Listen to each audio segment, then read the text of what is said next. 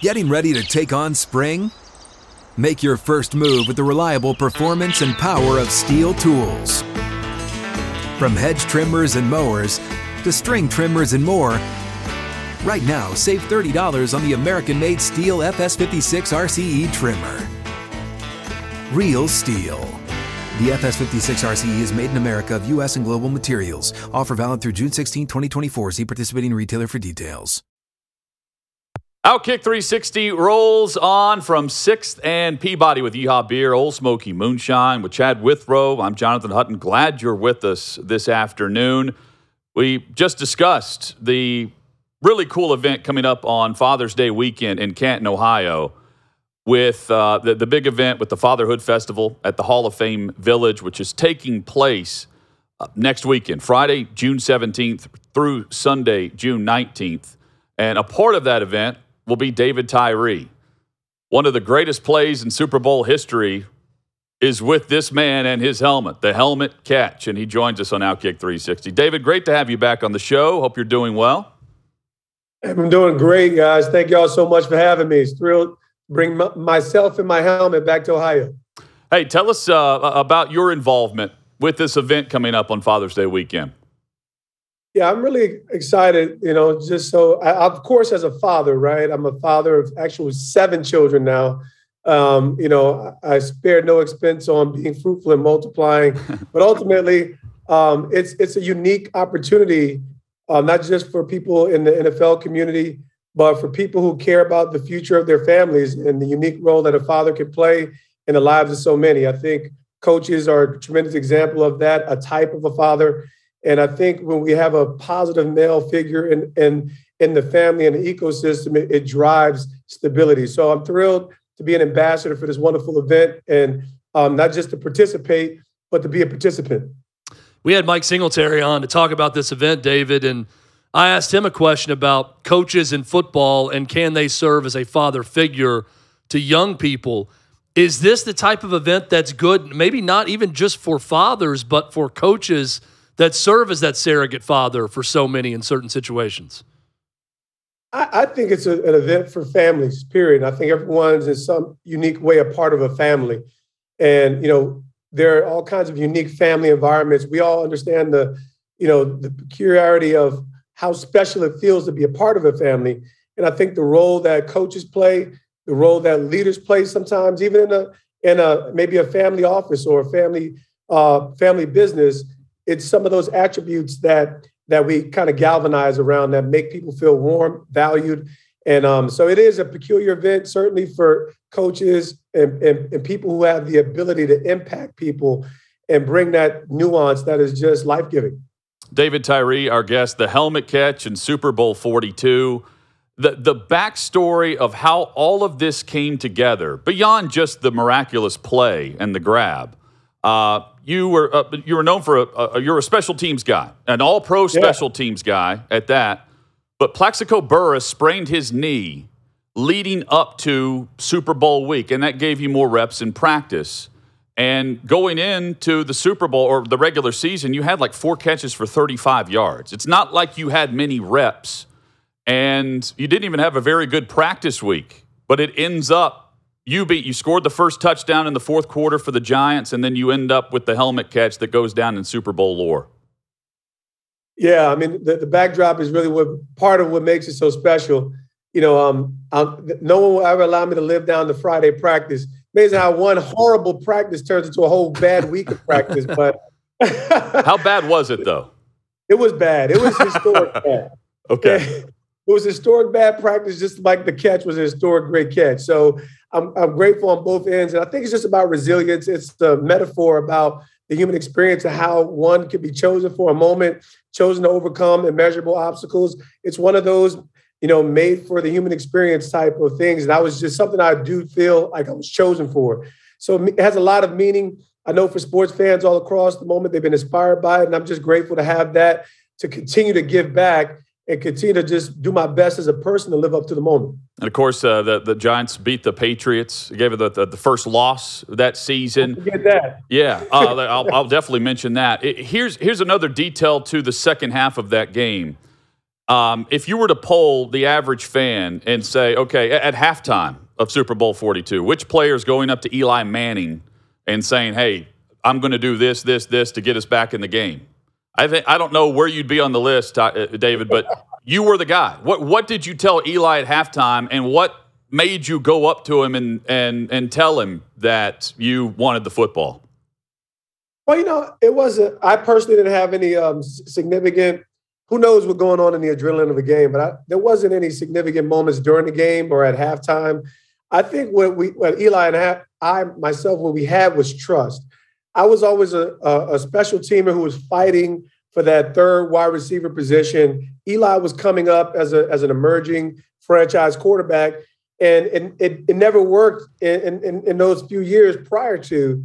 And that was a cold season for me, as far as contributing. Those 4 catches came in one game. So I think what we did have was trust and belief in one another, because I was a heady player, I was a smart player, and I was a gritty player. The respect was there, and I think the trust was there. And that's what gave him, the confidence to give me that opportunity, not just with the go-ahead touchdown, but, of course, heaving it across the field in the middle of the field, which is probably the worst thing you could do in that situation.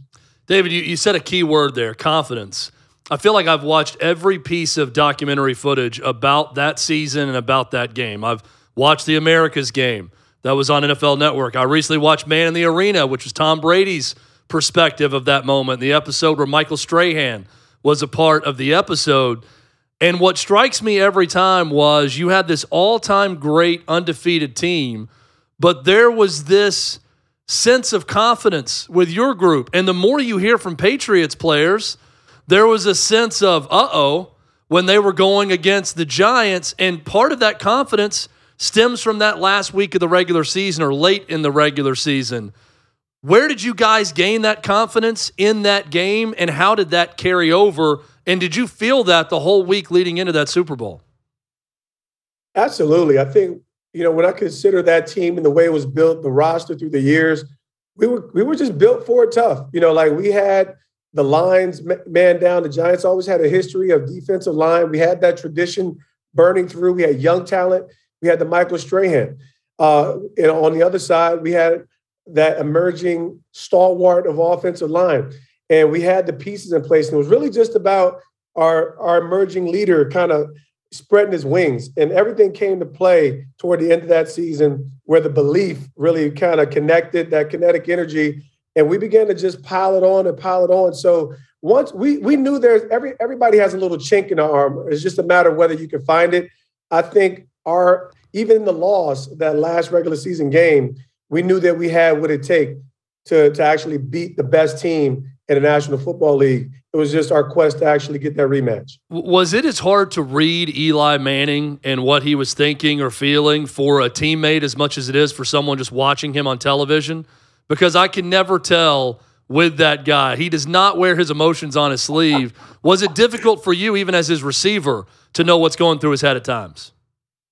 I don't think it was difficult because Eli was really intelligent. He was well prepared, and he just didn't exude the kind of confidence that everybody is comfortable with in the quarterback role in that position. Meaning, like, nothing in his face would give you the indicators that this is the guy I can bank down my life savings on. And I think that was the mystery and the beauty of his entire career in New York, is that he was the same. Aside from those uncomfortable faces that, I think we all had those moments, the Eli faces. But no, he was consistently the same, and his confidence was in his preparation, his belief in himself, and his belief in team, and constantly being that guy that would show up each day, and not just show up, but get up. And that's what allowed him to emerge into the leader of that amazing franchise throughout that run. David Tyree, our guest on Outkick 360. Yeah, you can check him out with the Fatherhood Festival coming up next weekend in Canton, Ohio. What did Rodney Harrison say after the play, after the helmet catch? Yeah, Rodney didn't have anything to say positive for a long time. I think we have this relationship, even though we don't have a relationship, So I think the only thing that was ever uncomfortable for me is when people try to minimalize it. And, luck is just not a word that I really adopt. I think it's lucky to find $5 on the street, walking by someday. I'll attribute, I kind of attribute that to some luck. Some moments of significance, they usually have some measure of providence. And, I can't say I could recreate it. There's a lot of things that I can't say. I would acknowledge that maybe it's a miracle. I would acknowledge a lot of things about it, but I wouldn't want to minimize something that was of such importance and value. But I know as a competitor, how difficult that can be. And it was pretty neat to see him go through his progression through the years, understand that he's one of the best ever to play his position. He did everything that he could possibly do. And some things were just meant to happen.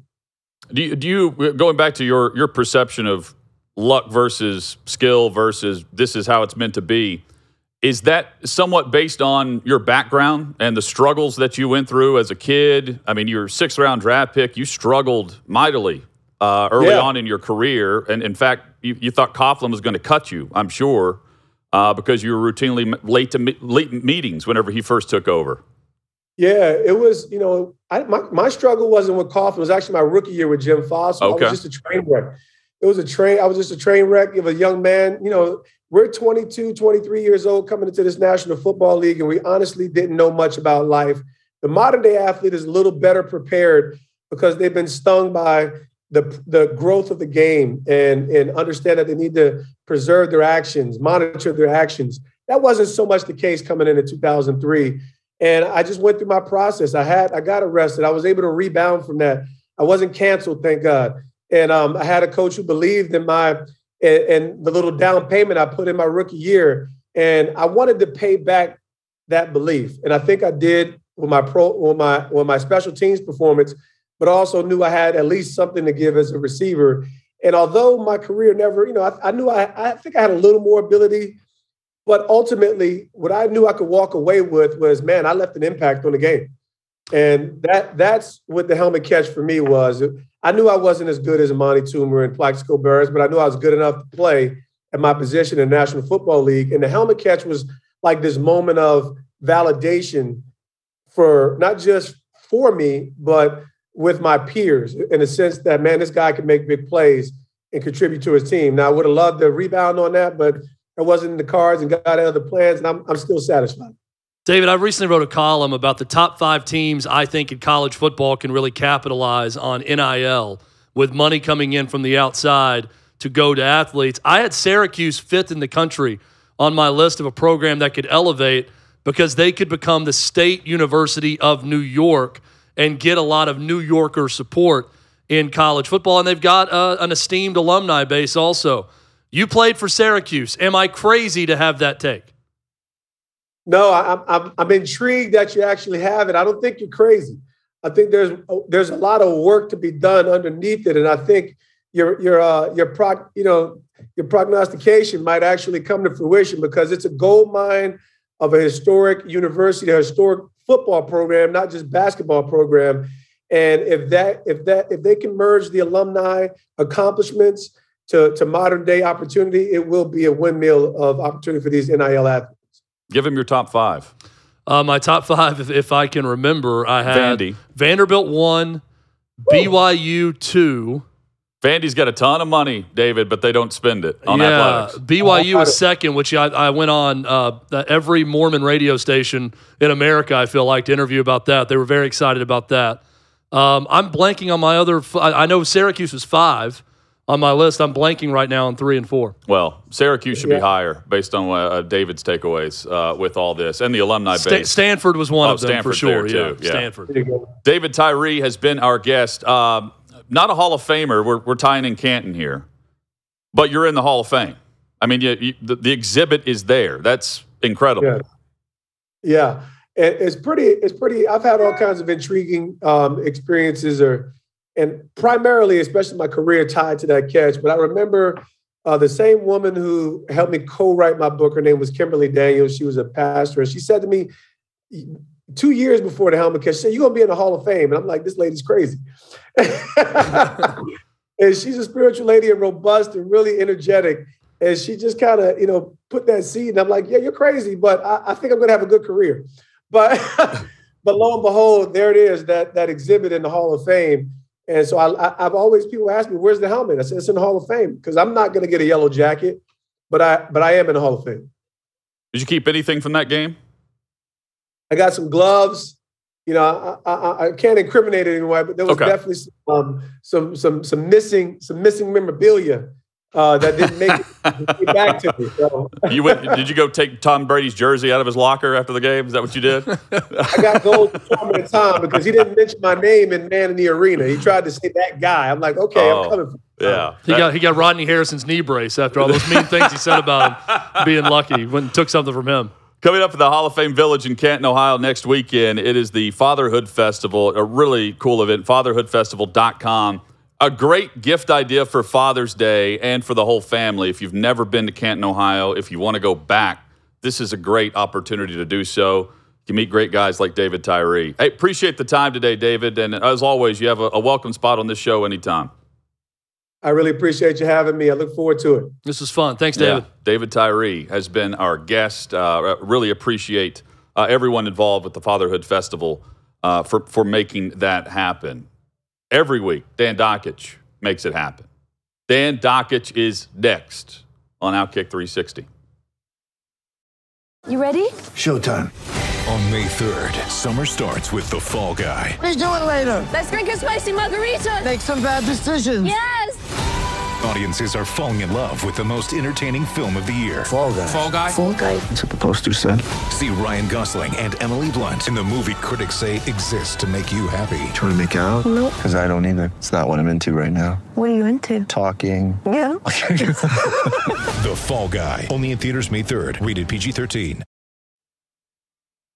Outkick 360 rolls on. We do have primary complaint today. That's coming up in about 20 minutes. We have a big discussion on what's going on across NFL minicamps. There's, believe it or not, some news you can use regarding that, with some quarterbacks making their starting debut in full access type practices for media. 12 teams, I believe, are underway right now. One of them, the Indianapolis Colts. Outkick 360 welcomes in Dan Dakich, host of Don't At Me with Dan Dakich across the Outkick network each morning. Dan, hope you're doing well, sir. What's going on, fellas? Colts are rocking and rolling. That's right. What Colts happened? Getting it done. Hey, what happened to your guy, Darius Leonard, shows up to mandatory minicamp, and we learned that he needs back surgery. You get back surgery in February, not June.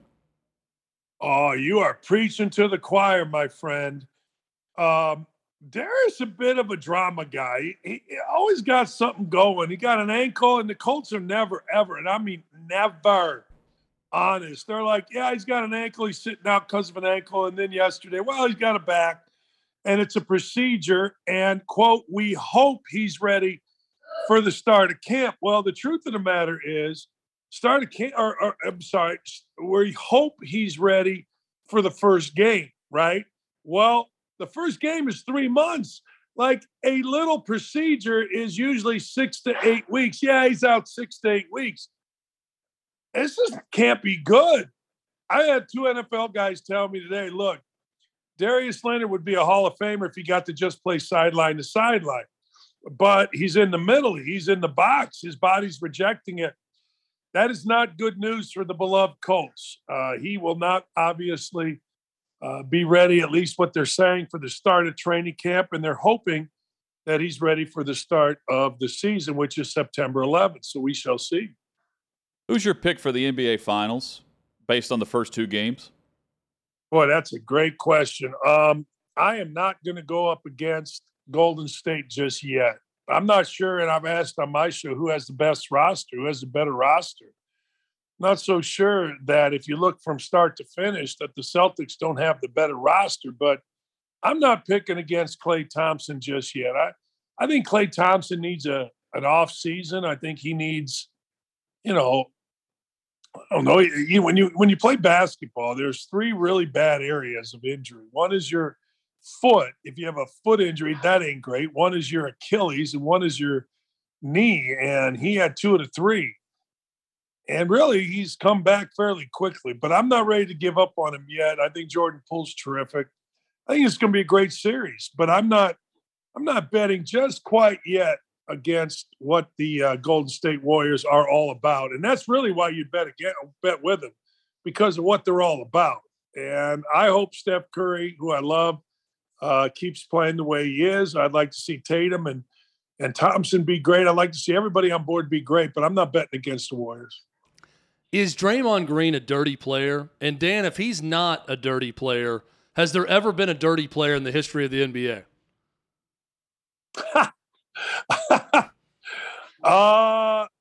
Yeah, like he does.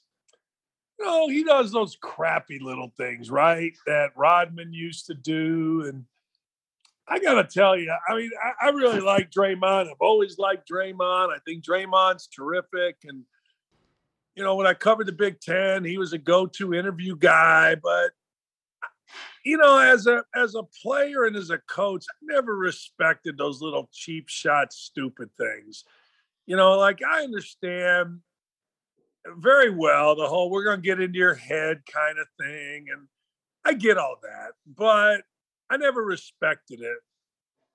He's a dirty player. I think he is. And I think he is probably perfect for the team that he's on both ends of the court.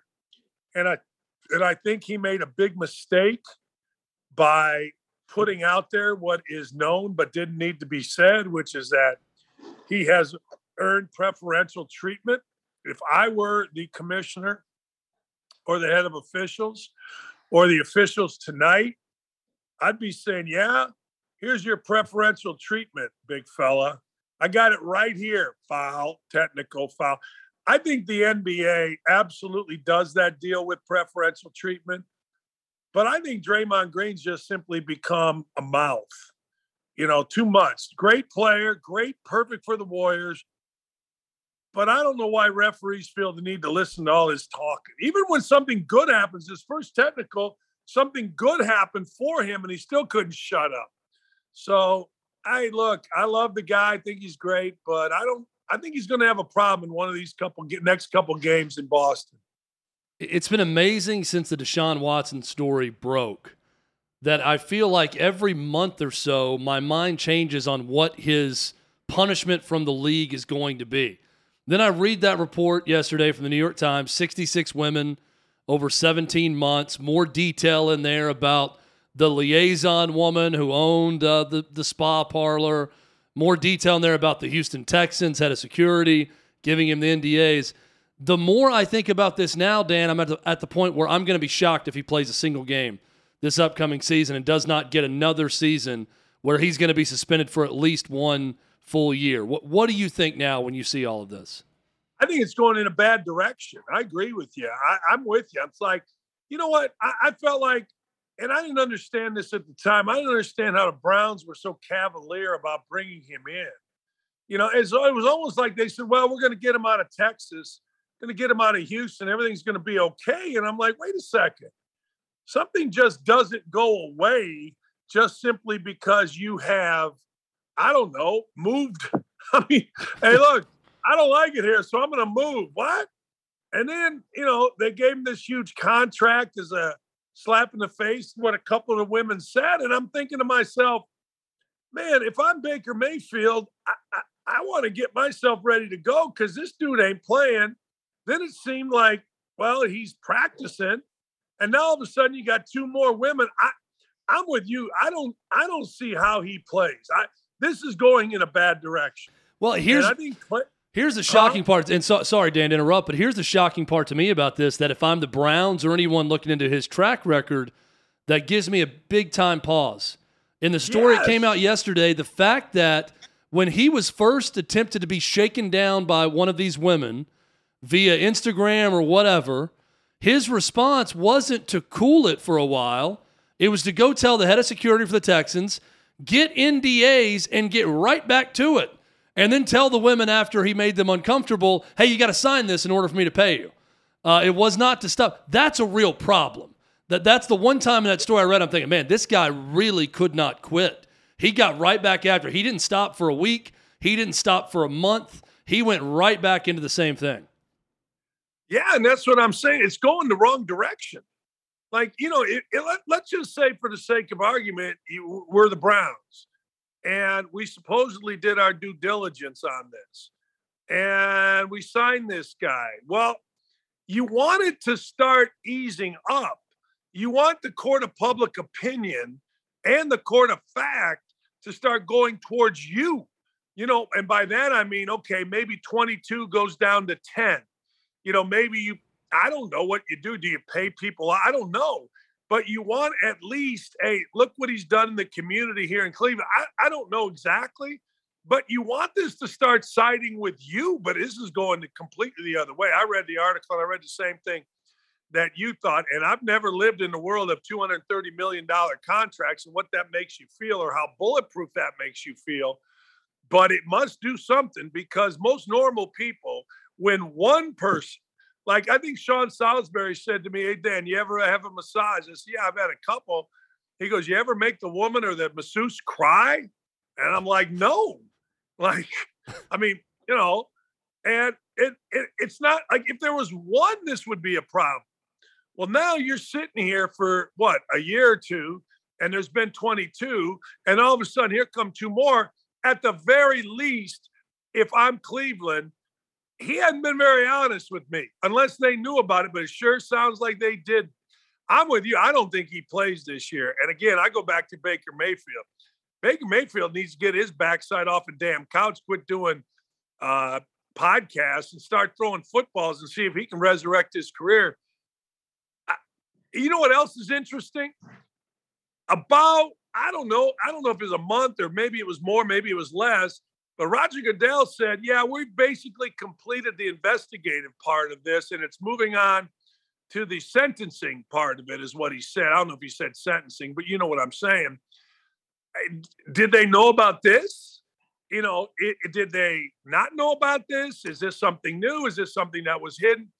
I'm telling you, again, I go back to this. When you're in a situation, man, you want it to ease up. You don't want it to accelerate, and it's accelerating. As soon as I think the two women spoke on HBO, it started accelerating, and now you got the Times article. Now you got two more. The Cleveland Browns got a hell of a problem. What's interesting, Dan, and Dan Dockich with us, don't at me, across the Outkick Network mornings. We had McClain on. He joins us every Tuesday. John McClain from the Houston Chronicle.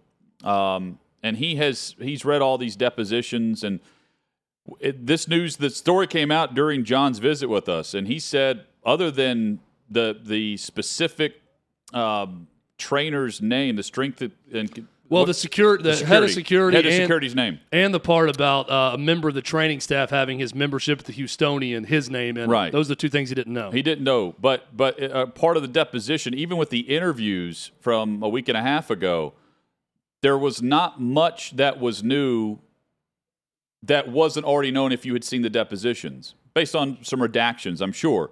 But he said that he knew of at least 44 different masseuses for massages, not 66. There is a new number there.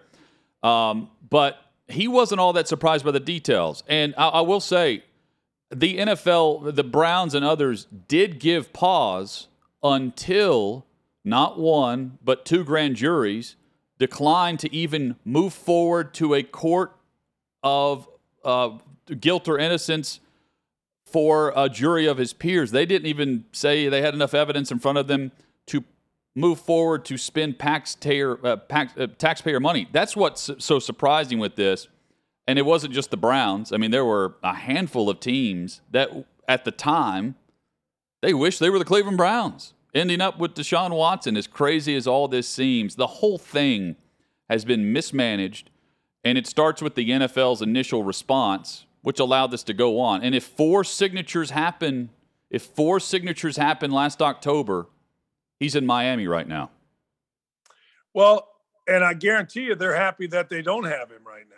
Sure. I mean, and that's all absolutely right. But the court of public opinion should matter in this case. And one of the easiest things. And it will. I agree. One of the easiest things to do was the Ray Rice case, right? You had video. And I think most people that are in favor of Deshaun Watson point to what you said. Two grand juries said, no, we're not going to charge him. They looked at the evidence. They were convened. They said, no, not one, but two. Okay. Well, now, and again, this can be very damning. Or, if you're a defender of Deshaun Watson, you can say, well, now all of a sudden we believe the New York Times. We didn't believe the New York Times when it comes to politics, depending on what side you are. You can defend this either way. And look, whether it's new, I don't know.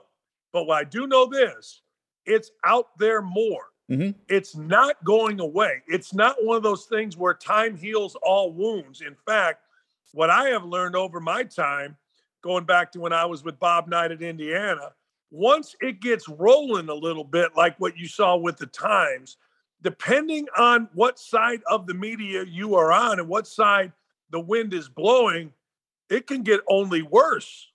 And we'll see if it does. If I'm sitting there and I'm a Cleveland newspaper editor, what am I doing? Like, I got my fan base having to read about our quarterback from a New York newspaper. If I were a fan, I'd be like, were you guys in that much of a pocket with the Cleveland Browns? I think the world of media is competitive. People always talk about how competitive business is or how competitive sports are. Well, media is competitive too. And if I were a Browns fan, I'd be asked, was it the Cleveland Post-Dispatch, I think it is, whatever it is. I'd be like, hey, the hell you guys doing? Are you trying to cover this up? Are you so in pocket? And then you and I both know, you guys and I both know, there's a section of fans that are going to be like, hey, he ain't going to jail. I don't give a damn. I want to go to the Super Bowl. You know what Sure. You know what I mean? Yeah. I mean, this is all over the place. My point on the whole deal is, if I'm the ownership, the general manager, the coach, whatever, the Cleveland Browns, man, I got 180-degree this momentum because this is going in the wrong freaking way. Chad, next week is going to be crazy because that's the mandatory minicamp, and he'll be there. Yeah, and I feel like there's going to be another story that accompanies his arrival. Let me ask you this. Also. Hey, let me ask you this. You guys know this. He showed up every damn day in Houston, right? Yeah. I mean, that's the weirdest thing I've ever seen. You got the best player on your team. You're paying him. He's eligible to play, and he's coming to work, and yet he doesn't come to work. I mean, he comes to work out on his own, apparently. I think this just gets weirder. I do. And as I said, man, I know today they said Baker Mayfield's people and the Cleveland Browns people are saying stay away.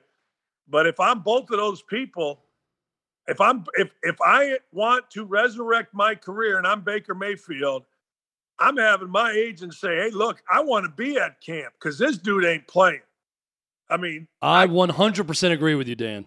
I think that Baker Mayfield he's one of the rare people that may have that chip on his shoulder where he says, I'm going to prove everyone wrong and show up, and I'm still your best option by a mile at this point in the game if Deshaun Watson is suspended for a year. I think that he was foolish this whole time not to show up. I think he should have showed up.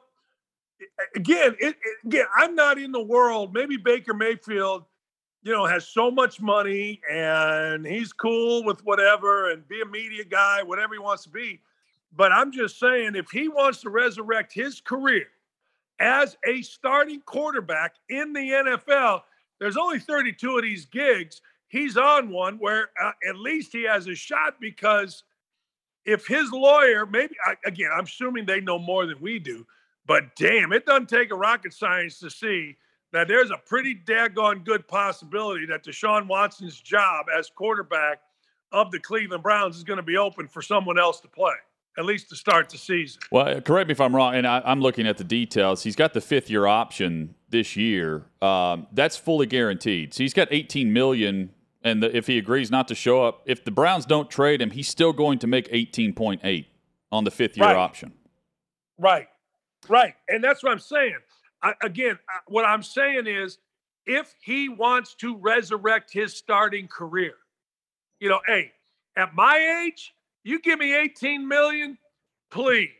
Ain't nobody seeing my fat bald ass. Okay, but let me play counter here. If you want to resurrect your career, the last thing Baker Mayfield's agent wants him to do is to get hurt during minicamp. Well, because he's wanted to be traded or released. One of the two things is going to happen, and he needs to be healthy for the next team, not for the Cleveland Browns. And that's where I think the Browns come in, and we talked about this yesterday, Dan. I think the Browns would be smart at this point to see the writing on the wall and to do what they can to make amends with Baker Mayfield. It should be the Browns reaching out and saying, hey, man, I know it went south, but we've got you under contract. We want you here. If not, you're going to be fined. You are our starting quarterback because things are not trending well. You play here for a year. Then if you do well, Deshaun comes back and you go somewhere else. There's no long-term future, though, with him in Cleveland. No, not with him in Cleveland, but I'm saying it's no different than his 18. He's guaranteed 18. If he wants his future to progress, he needs to play somewhere else. He's getting this money either way. He's getting the money if he's under contract and doesn't show up, and the Browns say you're under contract, and he get fined? No, it's a mutual agreement. They're not going to fine him, and they're going to trade him or release him by the time the season gets here. And that's in writing? It's fully guaranteed on a fifth-year option, Chad. $18.8 million he's getting. There's an injury guarantee on it and everything. So that's why the Panthers want the Browns to pick up part of the money. It's because you can't just cut the guy and only be out $5 million. They're out $18 if they cut him. That's crazy to me. But here's my deal. Right now, and I understand you can't, at least my opinion on this, you can't worry about injury. And you haven't been traded. This hasn't happened. You're literally sitting at home. As I said, there's only 32 of these jobs. And if Carolina wants you, it seems to me, and again, I could be dead wrong, but it seems to me that Mayfield, by coming to camp, now they've already said he's not, and they've already said it's by mutual agreement, thus avoiding the fine. But if he does come to camp and he does play well, his value goes up to trade to Carolina, and he may, I'm not saying he is, but he may put himself as the best option for the Cleveland Browns. So again, from just a resurrect a career kind of deal, hey, look, man, sitting on my couch complaining about Stefanski or complaining about way you've been handled at a podcast, I got to tell you, if I'm Carolina, that ain't cutting it for me. If I'm the Browns, okay, fine, I got to pay you whatever you do, and we're not interested in having you here. I swear to God, again, I look at things wrong, but I would be doing exactly, I think, Chad, you said it. If I'm the Browns, I'd be like, all right, let's get going here. Let's see what you got. And if I'm Mayfield, I'm telling my people, I want to get going here because at least, again, if it's only if it's to collect money, hey, man, you already got it. No, but he can't do that in Cleveland. The contract for Deshaun Watson does not allow a future in Cleveland. Because the salary cap? I agree. Yeah. It's fully guaranteed. So $50 million, it counts against it's $40 million, it's something like that next year for Deshaun Watson. Whereas this year he's counting just $1 million against the cap. So if you want a future contract, if it doesn't work out with Watson, they're still going to have to eat that cap money, and then they're going with a rookie. We're not arguing future with the Browns. We're talking about. But for a future with Baker Mayfield, the last thing he needs to do is play a season with the Cleveland Browns. Because if he wants a future, he needs to go play the year in Seattle, in Carolina, wherever it might be. But he can't do that unless they trade him or cut him. But they're going to. I disagree with. They're going to do that. They have to do that. I think the last thing Baker Mayfield needs is to not play. I think the last thing Baker Mayfield the last thing he needs, Dan, is to get hurt. That's the last thing. That's why Jimmy Garoppolo has not been traded. He's hurt. That's fine. All right, get hurt. But what I'm saying is this. I'm sitting there and I'm trying to think like another team. I got a guy that his team doesn't want. They went and signed Deshaun Watson. Now I got that same guy that brings a ton of baggage because he's sitting on his ass. He's not doing nothing but complaining. Do I want a guy that's going to complain? No. If I'm Baker Mayfield, I'll take a year with the Browns. I know, but at least I got a year, again, with a chance to salvage what it is that I'm doing. In a perfect world, he's traded. He goes to Seattle. He and Pete Carroll have a great year. And he lights it up. To Carolina. But I'm saying the future is a one-year deal where it's a prove-it thing. for not only him, but the rest of the league. And for him to be sitting there doing nothing, man, I don't know how you do that if you want to resurrect your career. I don't know. This would be a great poll question. Better opportunity for an organization to backtrack, the Cleveland Browns or the PGA Tour? I mean, neither's going to, because there's too much money involved in things that they've decided to do over the last 3 months. And Baker knows he's going to be traded or cut based on the salary cap implications of the organization that gave a fully guaranteed contract to a guy who may be suspended for a full season. And they knew that. That's why they went out and got Jacoby Brissett. They would move on with him before they would go back to Baker. I don't disagree with that, and I don't know that that's the right move. And again, Baker Mayfield's made it easy for him. Right? I mean, he hadn't shown up with nothing. He's complained about everything. His agent says, hey, we don't want to come to camp. They agree. He's just made it easy for everybody to just say adios, Baker. And again, if the goal is to stay in the league, I think that's the wrong way to go about it. Dan Dakich, we always bring the conversation and the energy. Love having you on, Dan, and love the conversation you bring with us each week.